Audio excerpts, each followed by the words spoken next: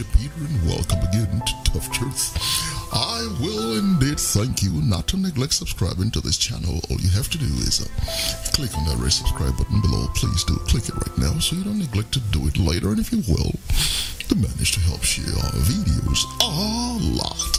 And God will reward you for it because you're doing His work, spreading the gospel of Jesus Christ. Well, today, it is thou shalt not steal, part number 63, Exodus 20 and 15. Thou shalt not steal.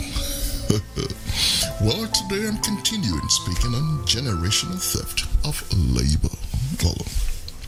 Leviticus 19 and 13 does say, thou shalt not defraud thy brother, neither rob him. How are you robbing him? Well, it says, the wages of him that is hired shall not abide with thee all night until the morning. Pay the man, he says. James 5, 4 through 5 says, behold, the hire of the laborers who have reaped down your fields, which is of you kept back by fraud, crieth. And the cries of them which have reaped are entered into the ears of the Lord of Sabaoth. Verse 5. You have lived in pleasure on the earth, and have been wanton. You have nourished your heart as in the day of slaughter. You have condemned and killed the just, yet he doth not resist you.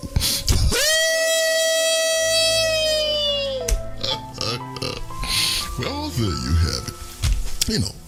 Let me say firstly that it's quite soul-deadening and prodigiously anti-human right to the very core for the beneficiaries and incessant practitioners of unending generational theft of labor to trick these particular scriptures with a contempt, or as if it were a veiled obscurity or an extravagance beyond the horizon of one's cognition. The scriptures, are both unambiguous and uncomplicated. Well, God, who is fair and just, commands that one, you desist post haste from any further subjugation of his people, and number two, that you without delay give to the rightful heir the remuneration for their ancestors' uncompensated labor, and number three, restore forthwith what was stolen from them, and with an additional 20% interest. Well, Numbers chapter 5, 7 through 8. Then they shall confess their sin which they have done, and he shall recompense his trespass for the principal thereof, and add unto it a fifth part thereof. Hear it? And give it unto him against whom he had trespassed. Verse number 8. But if the man have no kinsman to recompense the trespass unto, that means it should be given firstly to his descendants or his kinsmen. And if he had no kinsman, then let the trespass be recompensed unto the Lord.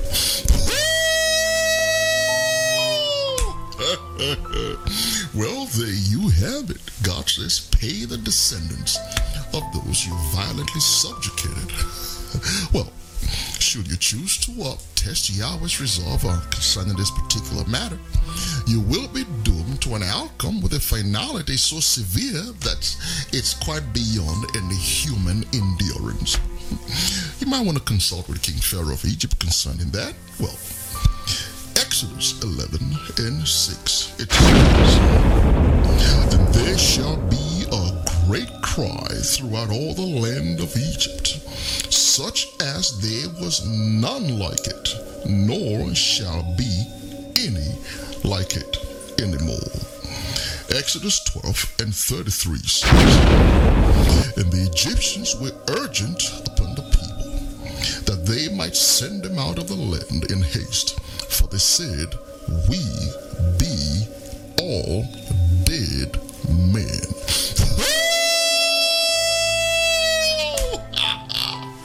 Indeed, indeed it is a fearful thing to fall into the hands of the Almighty God. Well, until next time, here's a friend and partner, Bishop Peter saying, let us hear the conclusion of the whole matter.